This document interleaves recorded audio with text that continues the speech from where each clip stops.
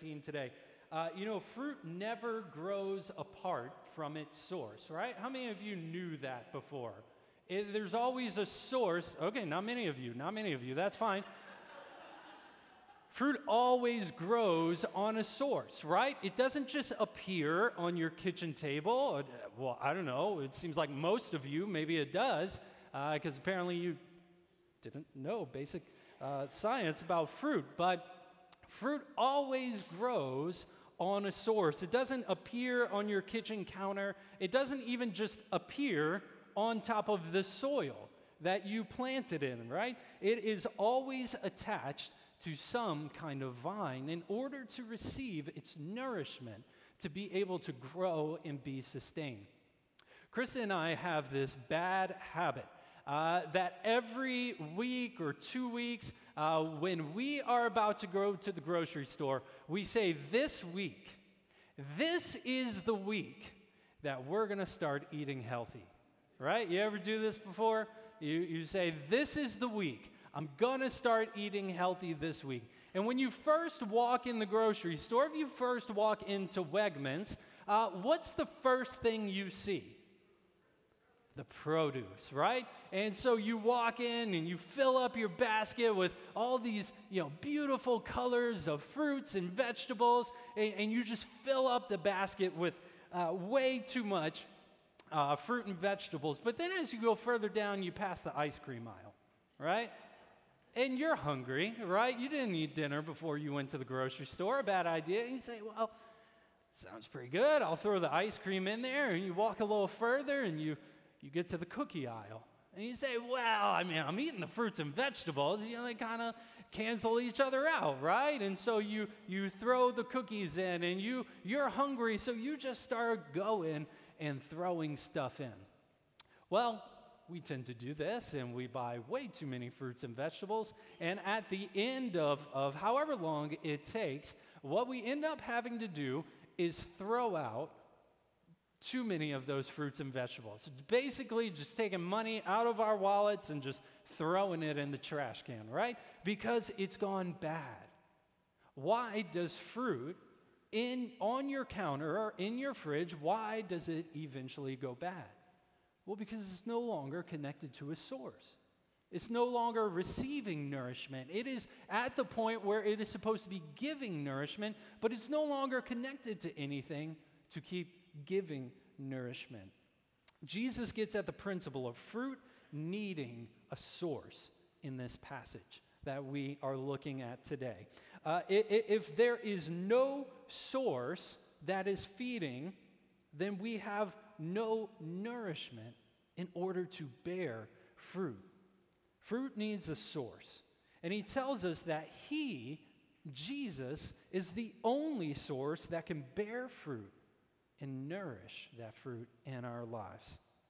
From chapters 13 to 17 here in this book of John, Jesus is preparing his disciples for the day when he is no longer with them. When he is no longer with them, he is soon to go to the cross, to die. He will raise from the dead, but he will ascend back to heaven to sit at the right hand of the Father. And he promises that he will be with them in a sense through the Holy Spirit, but he in the body will no longer be standing there with them like he is at this time when he is speaking to them. But he tells them, you can and you must still abide in me. You can and you must still have me as your source of life. And what we see today is that we must abide in Jesus in order to bear the fruit that God wants to see in our lives. We must abide in Jesus in order to see the fruit that God wants to bear in our lives. So we're going to look at two truths about the fruit of salvation. Two truths about the fruit of salvation that we find here, and then we're going to look into some application. Okay, everybody good with that? Okay, just making sure nobody raised their hand to know that fruit comes off of a source, so I just want to make sure you're with me here. The first truth that we find is that God cares about fruit. God cares about fruit, and so should we. As we read through this passage, one of the most obvious things that stands out to me is that God wants to see fruit in our lives. That God cares about fruit being born in our lives. And before we go any further, let me just take a moment to define what Jesus is talking about here when he's talking about fruit in our lives. The fruit that Jesus is talking about is love for one another. And it's the fruit of testifying about Jesus. But most of all, the fruit that we are talking about is overall likeness to Christ. That we are becoming more like Christ. It's this fruit in our lives that comes out as we look to Jesus and we abide in him. We begin to look more like Jesus as we abide in him. After all, grapevines, they don't produce oranges, do they? They produce grapes. They come off of the vine, and they are the same kind of fruit as the source that is feeding them. We see these things in verses following what we're looking at today. The two kind of sections right after this, we see that Jesus is talking about love, and he's talking about perseverance and testifying about him, and he's talking about overall likeness to him. But what I want us to see here is that God cares about fruit in our lives. Jesus says in verse 1, I am the true vine, and my Father is the gardener, or the vine dresser, depending on your translation. He's the gardener. He's the vine dresser that actually grows the fruit. How many of you grow fruits in your garden by accident? Anybody? Somebody does. That's all right. That's special. But not too many people do, right? Because fruit does not grow on accident. There has to be somebody planting, or it has to be planted in some kind of way, in some way caring for it. Whatever is in your garden, you have to care for. Fruit doesn't just happen. It takes work. At least good fruit takes work. And you have to want it. Last year, my wife got me to build some raised garden beds, okay? She got me to build some raised garden beds. The problem is that the things you plant in the garden beds, they take continual work, don't they? And so Krista did the work of begging me to build the garden beds. She did the difficult work of riding in the passenger seat to Home Depot so that I could put the soil on the carts, right?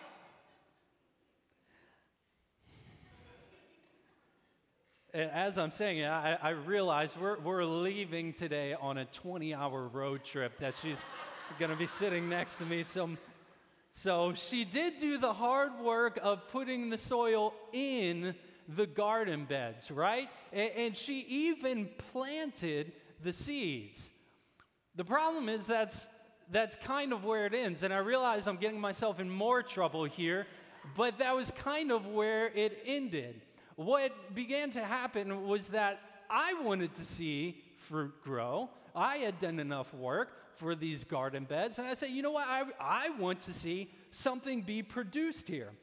And so I realized that if I don't do it, then we are not going to get much out of this, right? If I don't do it, then there is no fruit. If I don't water it, then there will be no fruit. Now, if I don't do the pruning, then there will not be much fruit and probably not very good fruit. But when it comes to the continual work, God does it. God does not just do a work at the very beginning of our lives. God does a continual work in our lives. The grace of God in your life is not just something you receive one time. He continues pouring out his grace on us as he continues to conform our hearts, as he continues to mold us into the image of Christ, as he continues to draw us nearer to him. He continually does work in our lives. Just like any good gardener who cares about his fruit and the crop that is going to come up, God continues to care about each one of us, and he continues to do work on us. Take a look at verse 2. Speaking of the Father, Jesus says, "He cuts off every branch in me that bears no fruit, while every branch that does bear fruit, he prunes, so that it will be even more fruitful." Now, we kind of get hung up on the first part of that verse sometimes, right? And we say, well, does this mean that you can lose your salvation? If it's a branch in me that bears no fruit, he cuts it off. He cuts it off and, kind of gets rid of it. We can't push Jesus' metaphors too far, okay? That's not what Jesus is getting at here. What he's getting at is that branches that aren't truly connected to the vine are bearing no fruit. And therefore, they're not really connected to the vine. So we remove them. We get them out of the way. But the ones that are bearing fruit, he continues to prune. And he continues to work on them. And if you are in Christ, I want you to know that God is going to continue to work on you. Church, if God cares about fruit, then so should we. If God cares about the fruit that is born in our lives, that is born out of our salvation, then we should care about that fruit as well. I had a friend back in high school who went to one of those, like go to heaven or go to hell plays. You know the ones I'm talking about, where it's like a person dies and you kind of see, where they go after that. Maybe you don't, but there are such plays. And he went to one of those plays, and after that, he came up when they said, "Hey, if you want to go to heaven, then come and pray this prayer with us." And at the end of that, he went up, he said the words, he prayed the prayer. And a few months later, I asked him about something that was going on in his life that didn't quite line up. And I just kind of told him, I was like, this doesn't really line up with following Jesus and what Jesus calls us to. And he said, "Listen, I believed that night. I prayed the prayer that night. So, what else is there? Why do I need to do anything else? If God forgives me for my sin, why should I do anything else? Why should I not continue to live in it?" And friends, all too often, people think this way. We come in, we pray the prayer, we have that one moment, which is important. It's real, okay? For those who are truly trusting in Christ, it's important and it's real. But sometimes people come and they say, well, that's it. I've got God's forgiveness, and now I just go on with my life as it always is. And if we're honest with ourselves, I think we do that sometimes too. I know certainly I can be guilty of having this kind of thinking. When faced with some kind of temptation, it can be easy to say, well, it's too difficult to deny the temptation, so I'll ask for forgiveness later. You ever have a time like that? Or those times where we know the Lord is calling us to walk in love and forgiveness when it's difficult, to grow in patience in kindness when it's difficult, and even to kill sin that we have in our lives when it's difficult. And we sometimes act like all God cares about is just forgiving our sin. And I want you to hear me clearly. God cares very much about forgiving our sin. And maybe you don't just act like all he cares about is forgiving our sin, but you actually believe it, maybe. But I want to tell you something. God's forgiveness is not the end of our salvation. It is central. It is the beginning of it. But it is not all that's there. It's not the end. God is working toward restoration. He forgives us of our sin so that we may know him again, that we may be restored into right relationship with him. And as we are restored into that right relationship, he begins molding us. He begins continually pouring out that grace in our lives. He continues to work in our lives. He continues to draw us nearer to him. He continues to conform us even more to the image of Christ all throughout the rest of our lives. God is working toward restoration. And when we are restored in right relationship with him, he changes us. When we are restored in right relationship with him, he gives us his Holy Spirit, that we may walk in him, that we may be more like him. He begins pruning. He begins pruning. He begins bearing fruit in our lives right then and there. But he also prunes. Throughout the rest of our lives, he prunes. He begins growing that fruit all the more. He keeps working on our hearts. But I want you to see that not only does God care about fruit in our lives, God cares about fruit in our lives, and so should we. But he not only cares about fruit in our lives, he cares that his Son, Jesus, is the source. He is the vine that bears that fruit. God has chosen his one and only Son to be the source of our salvation. And there is nothing else. And there is no one else. There is no other source.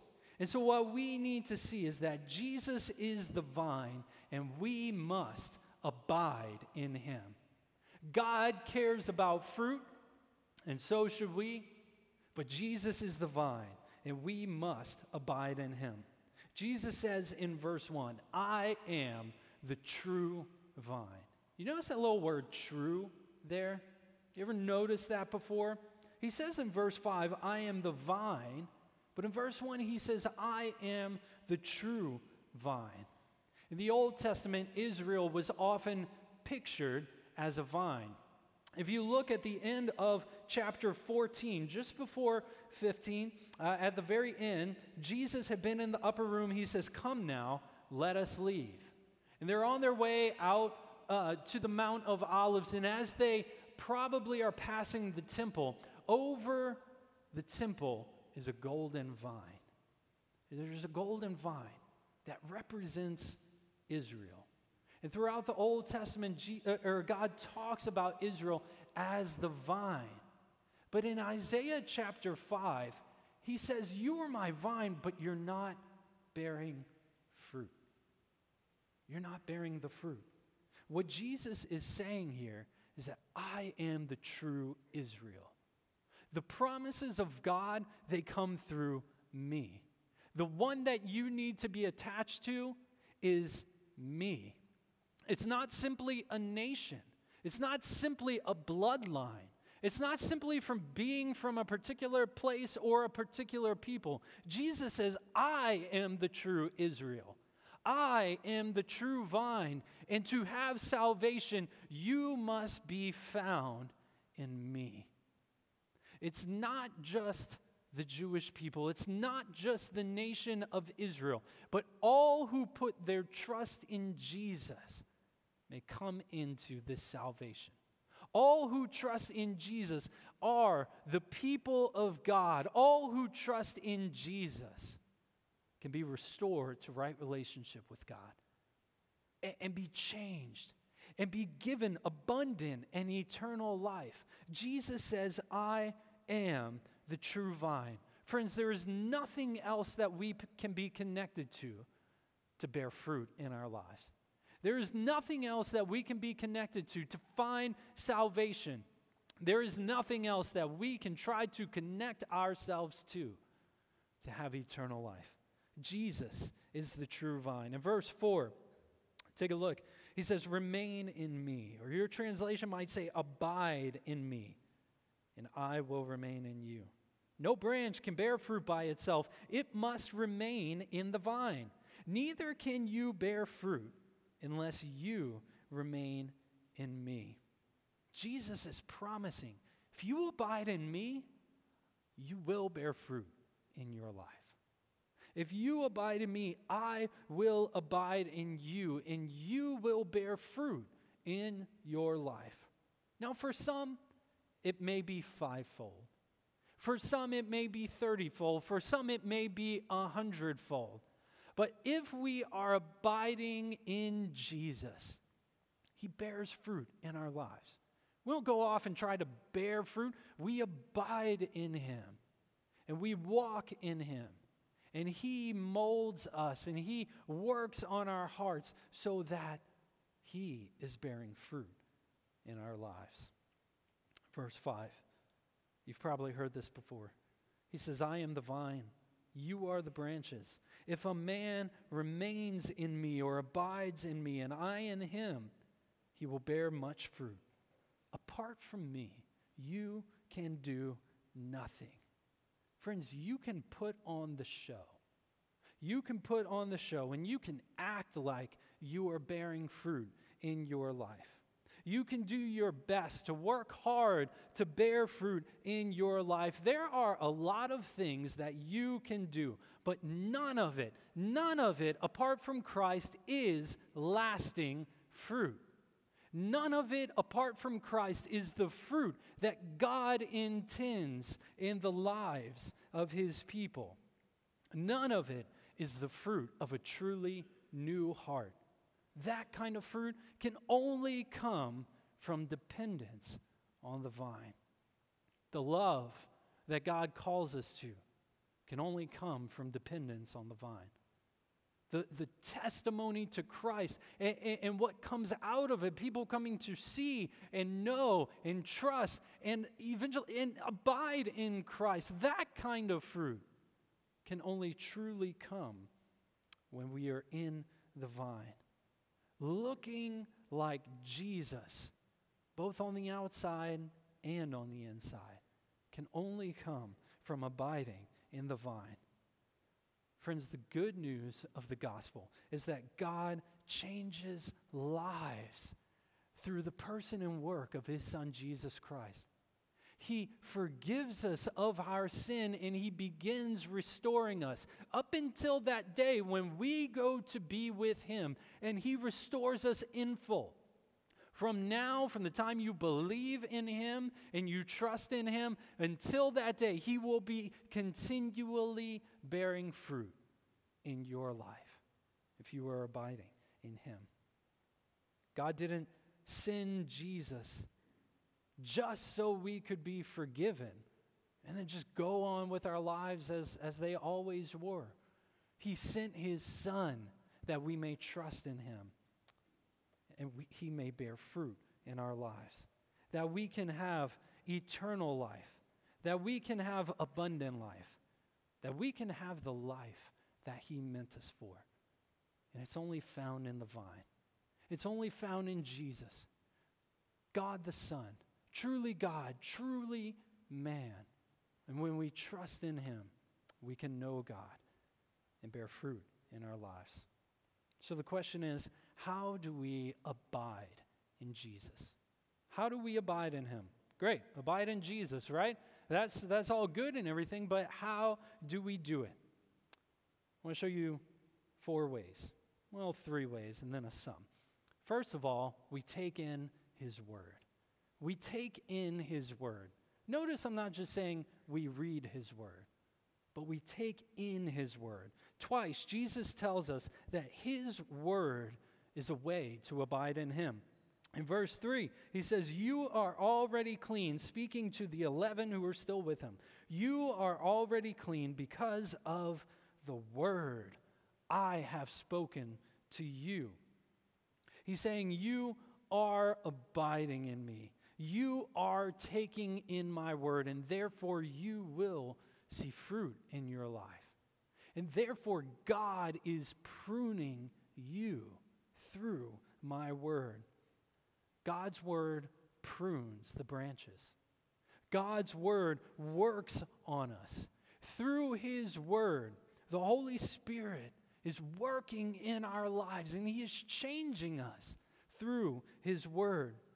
We begin to desire the things that God desires. We begin to love the things that God loves. We begin to walk the way that Jesus walked. Excuse me. That was just in case you fell asleep. Wake you up a little bit. We begin to walk as He walked. But it has more than just reading in mind. It's taking it in. Look at verse 7. Look at verse 7 here in chapter 15. He says, if you remain in me and my words remain in you. Jesus is calling us not only to remain in His Word, but for it to remain in us. When we go to Scripture, we are not seeking just to get in the Word. We are seeking to get the Word into us. We're not just looking to read it as an intellectual exercise. It's not just so that we can know more doctrine. That's good, and we should know more about God, but it is to get it inside of us. It's to get it inside of us.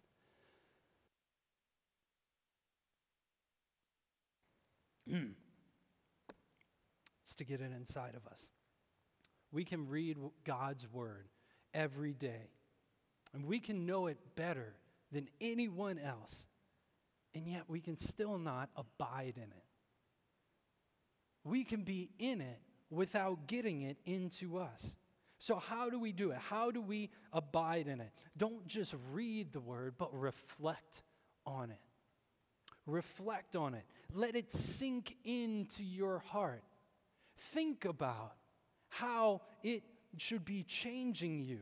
Don't just get in it just to read it.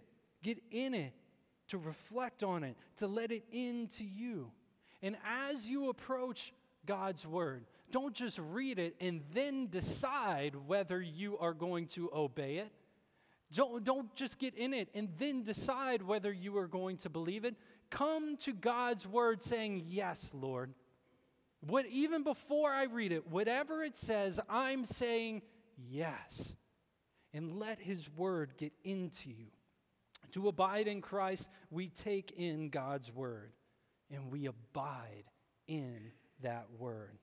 But secondly, to abide in Christ, we pray in dependence on Jesus. In verses 7 and 8, Jesus says that if we abide in Him, and His Word abides in us, then we can ask whatever we wish. Verse 8 clarifies that this whatever we wish is about fruit. He says, this is to my Father's glory, that you bear much fruit, showing yourselves to be my disciples. Let me ask you something, church. Do you abide in prayer? Do you abide in Jesus through prayer? I mean, do you really pray? Do you really go to the Lord in prayer? Or is it something you just kind of do out of obligation, out of habit, before you eat or before you go to sleep? Just kind of throwing up a prayer and just, that it is what it is. Okay, I can check it off my list. I've prayed. Do you just pray because someone told you that you need to or that you should? Friends, if you want to see the fruit of God in your life, then we must go to Him in prayer. Church, if you want to see the fruit of God coming into and out of this church, you must go to Him in prayer, in real and serious prayer, as if He actually answers those prayers, as if He is actually listening. Jesus invites us in to pray. You know why? Because He is always listening, and He is always ready to give. He is always ready to prune. He is always ready to work in the lives of His people and through the lives of His people. If you want to see God working, if you want to see God bearing fruit in you and through you, you have to pray. You have to pray. Pray when you're at home. Pray. Ministry teams, pray together as your ministry teams over that ministry. Church leaders, elders, pray together. Continue to pray together for this church, for this body. And church as a whole, pray. Go to him in prayer. He invites us. He invites us with eager expectation to come to him in prayer. I can't tell you how many times I've had to learn this lesson of prayer. And even this week, as I was looking in John 15, I had to learn the lesson of prayer all over again. And I have to learn it over and over and over and over because I so easily forget it. That's why we abide in God's word. It's because he does remind us. And he does invite us through his word. And he does remind us how good it is. And he continually works on us. It's so easy to forget to pray, especially as Americans, right? We have so many resources.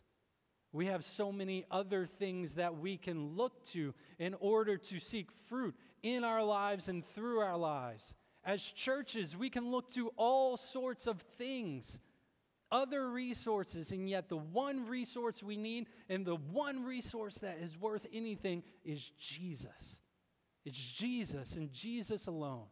Apart from him, we can do nothing. We can do nothing that is lasting. Lord, forgive us. Forgive us for not coming to you in prayer. Forgive us how we often seek to find fruit in other things. Forgive us, Lord. We can only bear fruit by abiding in Jesus. And so we must pray. But the last one, the greatest application that Jesus gives here is to live in love. It's to live in love.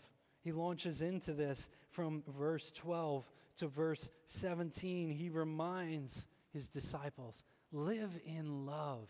I have given you the love of the Father, and I have remained in his love. I have continually been filled in his love so that I can give it to you. Continue to fill up on my love so that you may give it to others. I tell people this all the time. I told it to the group in Colossians this morning. It might be a mind-blowing truth for you, but whatever you are filled up with, that's what you're full of. Incredible, right? I mean, you got to be a genius to think of these kinds of things. But it's true. Whatever you are filled up with, that's what you are full of. If you fill up a container with salt, what's it going to be full of? Salt. Some of you got it. That's right. And then what's going to come out when you shake it? Salt. What's going to happen if you fill it up with pepper? What's it going to be full of? Pepper. What's going to happen when you shake it? It's going to come out, right? Okay, y'all are starting to lose this. I'll just move on. But whatever you are filled up with, that's what you're full of. And that's what's going to come out of you. Fill up on the love of Christ, and it is what is going to come out of you. It is the fruit that is going to be born in your lives. When we experience the love of the Father, and we see the great love with which he has shown us in sending us his one and only Son to die on a cross and rise from the dead so that we may come into that love, when we fill up on that and we experience that, that love can fill us and it can come out of us. But friends, we still must choose it every day. We still must choose to walk in it. And we can choose it because his Spirit lives inside of us. In the end, abiding in Jesus is living completely dependent on him and no one else. And nothing else. We are completely dependent on him. The heart of discipleship is not how much doctrine you know. We want to be growing in that. It's important, but it's not at the very heart. It's not the end of it. And the heart of discipleship is not just your behavior. Again, we act like Christ. We walk like him. Both of those are important, but ultimately, the very root of your discipleship, of being a disciple of Jesus, is your dependence on Christ. It's being the branch that abides in the vine. The fruit comes out of that. You can't get that reversed. Vines don't grow from branches. It's not the fruit that grows vines. It's the vine that grows fruit. We abide in him in complete dependence on him. Friends, are you turning daily to Jesus? Are you abiding in him? Turning to him as a one and done thing is not what he calls us to. He calls us to abide in him throughout his lives, or throughout our lives. We need to take care to keep abiding in him, to keep turning to him in dependence every day, because it's so easy to drift. It's so easy to start to drift out of that, isn't it? Isn't it so easy to let the distractions of this world be the thing that we start trying to attach ourselves to? The song says, prone to wander, Lord, I feel it. Prone to leave the God I love. But the good news is that the Lord prunes us. He prunes us as we abide in him. So we can say, here's my heart, Lord. Take and seal it. Seal it for thy courts above. And Jesus tells us in verse 11 that the joy is a result of abiding in him. God's joy as we abide in Jesus. And we will have everlasting joy in him. I'm going to ask the band to come on back up. Are you abiding in Christ? Are you turning to him daily? Are you turning to him in his word? Are you turning to him in prayer? Are you turning to his love that he may continually prune us and that he may continue to bear fruit in our lives? Jesus says, turn to me, abide in me, and I will change you. I will do something in your life. I will not just take you and then just kind of walk off and leave you. I will hold on to you, and you can abide in me. This morning we're going to be celebrating communion. If you didn't take it, if you didn't take your communion piece in the back, you can grab it if you want. But we're going to be celebrating communion this morning. And as we celebrate communion, we remember what God has done in order that we may know him, in order that we may continually abide in him, in order that we can have eternal life in him. And what has he done? He has sent his one and only Son to go to the cross, to take our sin on himself, to take the full wrath of the Father for our sin, that we may be forgiven. But he rose from the dead. On the third day, God raised him from the dead that we may have life in him, that we may continue to abide in him. Because you can't abide in someone who is dead, but you can abide in the living Christ. And so today, as we take communion, we take the bread first. And as we take the bread, we are remembering the body of Christ, which is broken for us. And so let's take and eat it this morning.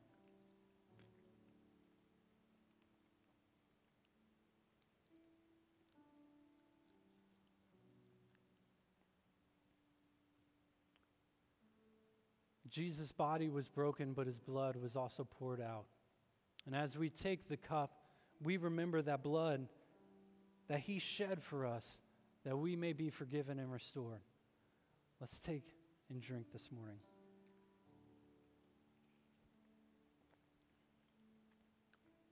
Friends, as we celebrate communion, we celebrate that Christ has died, that Christ is risen, and we are celebrating that Christ is coming again. Until that day, he continues to work on us. Until that day, he continues to call us to abide in him, to abide in Jesus, the true vine. This morning, as the band is playing, I want to invite you to come up. If you have anything that you need prayer for, you can come up and we'll pray with you. I'm going to ask Jeremy to come on up alongside of me. He'll be here to pray with you this morning. We're going to sing, and I'm going to invite you, just as the Lord does, to come and pray. If you've never trusted in Christ, I'm going to invite you, come and talk with us. And we'd love to lead you in what that means and what that looks like. For now, let's go ahead and stand and sing.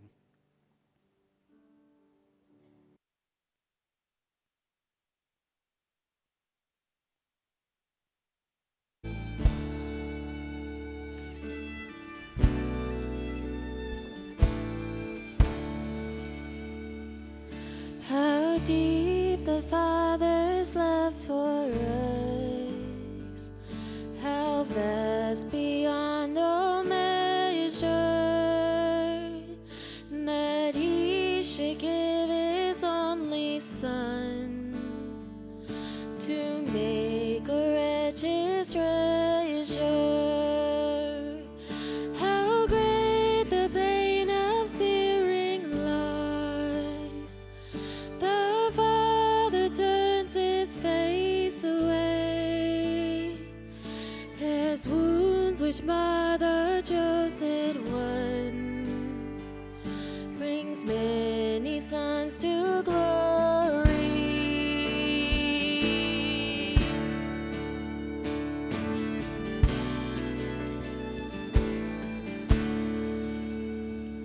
Behold the man upon the cross, my sins upon his shoulders. Ashamed, I hear my mocking voice call out among the scoffers.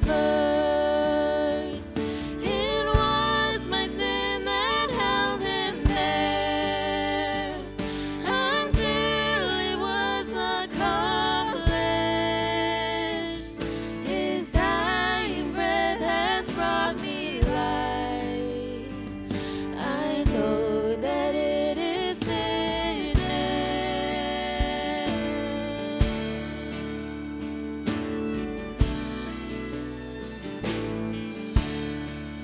Yes, it is finished. Oh, it is finished. Oh, it is finished. Oh, it is finished.